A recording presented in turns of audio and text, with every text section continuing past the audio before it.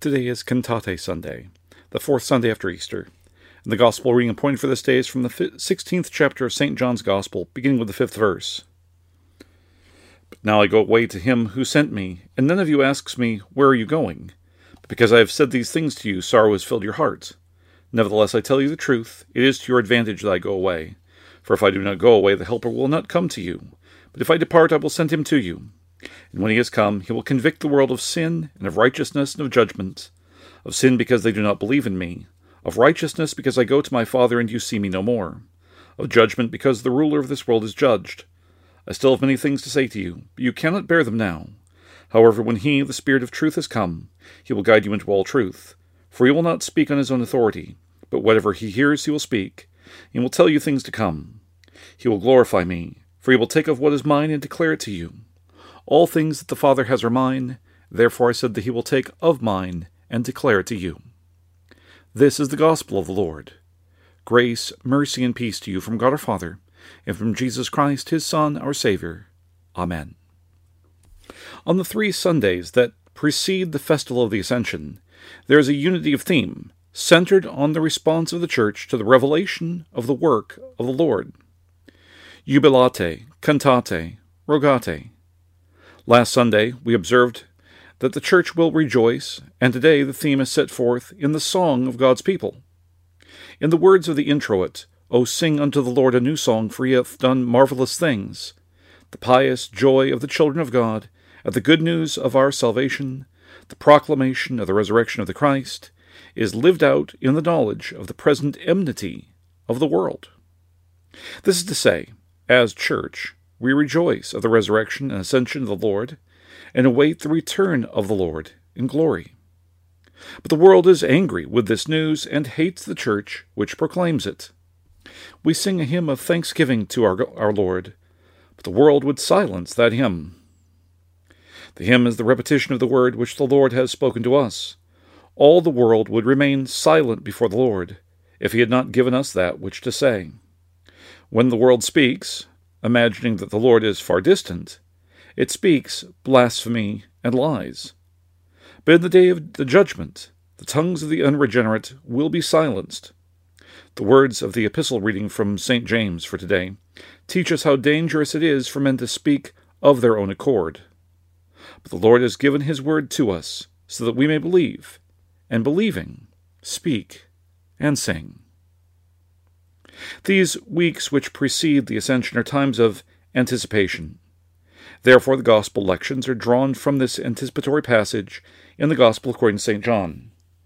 The disciples heard the word of the Lord on the night in which he was betrayed, that they would be prepared for the coming days of sorrow, beginning with the Lord's arrest, his trial, his crucifixion and death.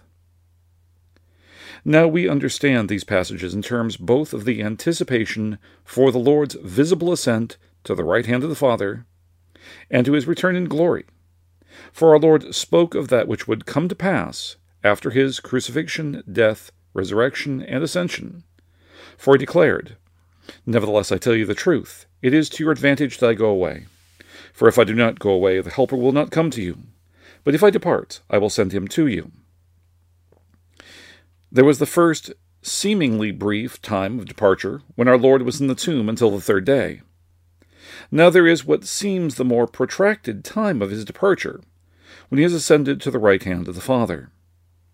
But this time, though it seems protracted, I tell you that it is far less grievous than that which the disciples endured. For they, remaining in the upper room, were not yet witnesses to the Lord's victorious resurrection from the dead. The sorrows of those days were of a different character from that which we now know. Now, those years stretch out. The nature of the days is different. Now we know that the Lord will come again, and our lives are a time of anticipation. We are busy with our vocations, but we know that the Lord's return will transpire. If the disciples were tempted to despair, we are now tempted by impatience. Consider the words with which our Lord concluded the parable of the unjust judge. For he declared, And shall God not avenge his own elect, who cry out day and night to him, though he bears long with them? I tell you that he will avenge them speedily. Nevertheless, when the Son of Man comes, Will he really find faith on the earth? Here is the danger. The hearts of men are tempted to doubt when faith relies not on the Word, but on our own perceptions. What feels like a long interval between the ascension and our Lord's return exercises the faith of God's people from generation to generation, as we are taught to rely not on our perception, but on the divinely given Word.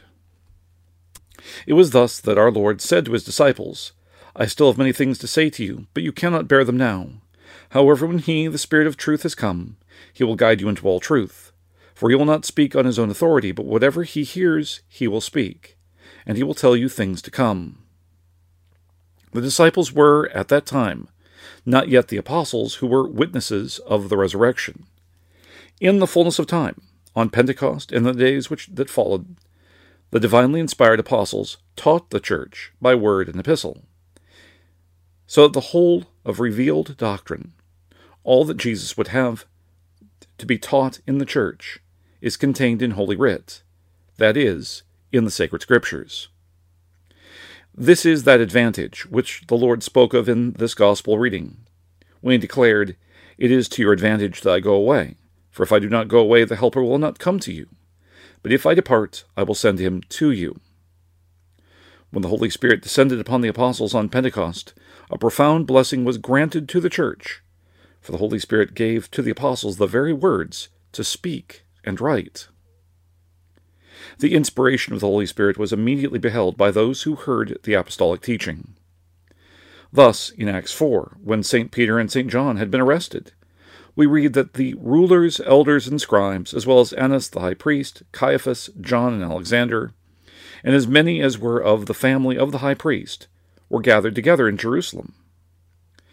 Now Peter, who had once denied his Lord when questioned by a servant girl in the high priest's home, boldly and succinctly confessed Christ when they were asked, By what power or by what name have you done this? For we read, Then Peter, filled with the Holy Spirit, said to them, Rulers of the people and elders of Israel, if we this day are judged for a good deed done to a helpless man, by what means he has been made well, let it be known to you all, and to all the people of Israel, that by the name of Jesus Christ of Nazareth, whom you crucified, whom God raised from the dead, by him this man stands here before you whole. This is the stone which was rejected by you builders, which has become the chief cornerstone. Nor is there salvation in any other, for there is no other name under heaven given among men by which we must be saved. In John chapter 16, we hear how Jesus spoke to his disciples of the threefold work of the Holy Spirit. And when he has come, he will convict the world of sin, and of righteousness, and of judgment. Of sin because they do not believe in me, of righteousness because I go to my Father and you see me no more, of judgment because the ruler of this world is judged. We see this in the brief sermon, if you will, which St. Peter preached to the Jewish rulers. Those who do not believe will not be held blameless. They will be condemned for their unbelief. In the hard-heartedness of sin, men may imagine that they will make their own way to God, or have nothing to answer for, or that some other path might lead to salvation. But there is no other name under heaven given among men by which we must be saved. The Holy Spirit proclaims this salvation through the Word, working faith when and where it pleaseth God among those who hear the gospel. Those who resist this word will not be held blameless. They are responsible for what they have heard and ignored. It is worth noting in passing that today is also the festival day of St. Athanasius of Alexandria. Following the Council of Nicaea in AD 325, St. Athanasius became one of the great defenders of the faithful confession of the two natures in Christ. He was persecuted by emperors, and contended with enemies of the faith on almost every side until at last he was known as Athanasius contra mundum, Athanasius against the world. As a faithful bishop and teacher of the Church, he would not yield in the confession of the truth. It is fitting that the epistle for his festival is from 2 Corinthians, the 4th chapter, beginning with the words, For we do not preach ourselves, but Christ Jesus the Lord, and ourselves your bondservants, for Jesus' sake. This is what is seen in the faithful confession, And it is into this faithful confession that we have been baptized. We have been baptized into the Christ. We have been taught the faith. To us the word is given, therefore lay aside all filthiness and overflow of wickedness, and receive with meekness the implanted word, which is able to save your souls. The Holy Spirit is at work through the word, which is implanted within us, which we have heard, and he brings us to acknowledge our sins, to confess them, and to receive again that word of absolution which he causes to be spoken to us. Faith is created by the work of the Holy Spirit through the word. Of his own will he brought us forth by the word of truth, that we might be a kind of first fruits of his creatures. Faith is not the work of man, it is the work of God. And by faith the Lord has made us partakers of his grace in Christ Jesus. The atonement which the Christ has accomplished through his suffering and death for us is that which we believe through faith in Christ Jesus, and believing have the forgiveness of all sin. It is the Holy Spirit who unites the Church in this hope. The Word thus convicts all false teachers, whose man-made doctrines would distract us from the divine Word. There are many who are seduced by such doctrines of men. That we are kept in the true faith is only by the work of the Spirit of the Lord. But as we remain steadfast in the divinely revealed faith, we have our peace in Christ Jesus, our risen Lord, who even now intercedes for us at the right hand of the Father. It is he who has given the word to us, that we might have consolation and peace in the midst of this fallen world. The word assures us concerning the Father, that with him there is no variation or shadow of turning. His will for us is known through his word to us. And that is the word through which we believe in the Christ and are saved, walking before the Lord in repentance, and abiding in him into whom we have been baptized. Any who would deny the importance of doctrine, of teaching, are among those who would lead us away from the word. We know according to that word which is implanted in us, that the right division of the word, the faithful knowledge of doctrine, is bound up with the life of faith, which flows forth from the work of the Lord. Sustained in the truth, having our faith in Christ Jesus, we look up, we lift up our heads, knowing that our Savior will return in glory and gather his saints, his church, to be with him forever. Amen. Let us pray. O God, who makest the minds of the faithful to be of one will, grant unto thy people that they may love what thou commandest and desire what thou dost promise, that among the manifold changes of this world our hearts may there be fixed where true joys are to be found, through Jesus Christ, thy Son, our Lord, who liveth and reigneth with thee in the Holy Ghost, ever one God, world without end. Amen. The people of Salem Lutheran Church of Malone invite you to visit them today for the 10 a.m. worship service. Sunday school follows after the divine service. We also have our midweek services on Wednesday in the morning at 11 a.m., and we invite you to join us on those occasions as well. Salem is located approximately 2 miles north of Malone, off of FM 308. For more information on Salem Lutheran Church or these broadcasts, you may visit us on the internet at www.salemlutheranchurch.net.